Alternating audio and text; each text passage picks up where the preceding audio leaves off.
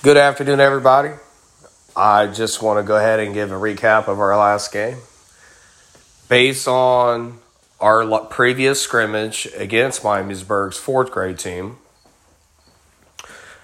it gave us an idea what we were needing to work on. Now, with us having less than a week to implement a new offense, it was a huge improvement.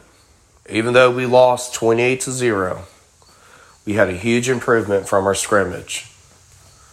And throughout the last 2 weeks, going into our following game, we've even made even more strides.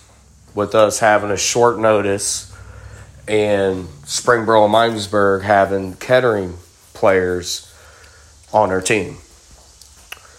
Now, considering we are playing Ironman ball, which, folks, Ironman ball is pretty much everybody plays both phases of the football, because in third grade, we don't punt or have special teams. But I was very proud what I seen. Yes, some of our Pirates are a little exhausted at the end and a little frustrated. They seen something that I already knew what they can do and move the ball. Our defense tightened up, so we were locking them down. Because after that, they could barely do anything against us. Now I'm hoping to see a huge improvement.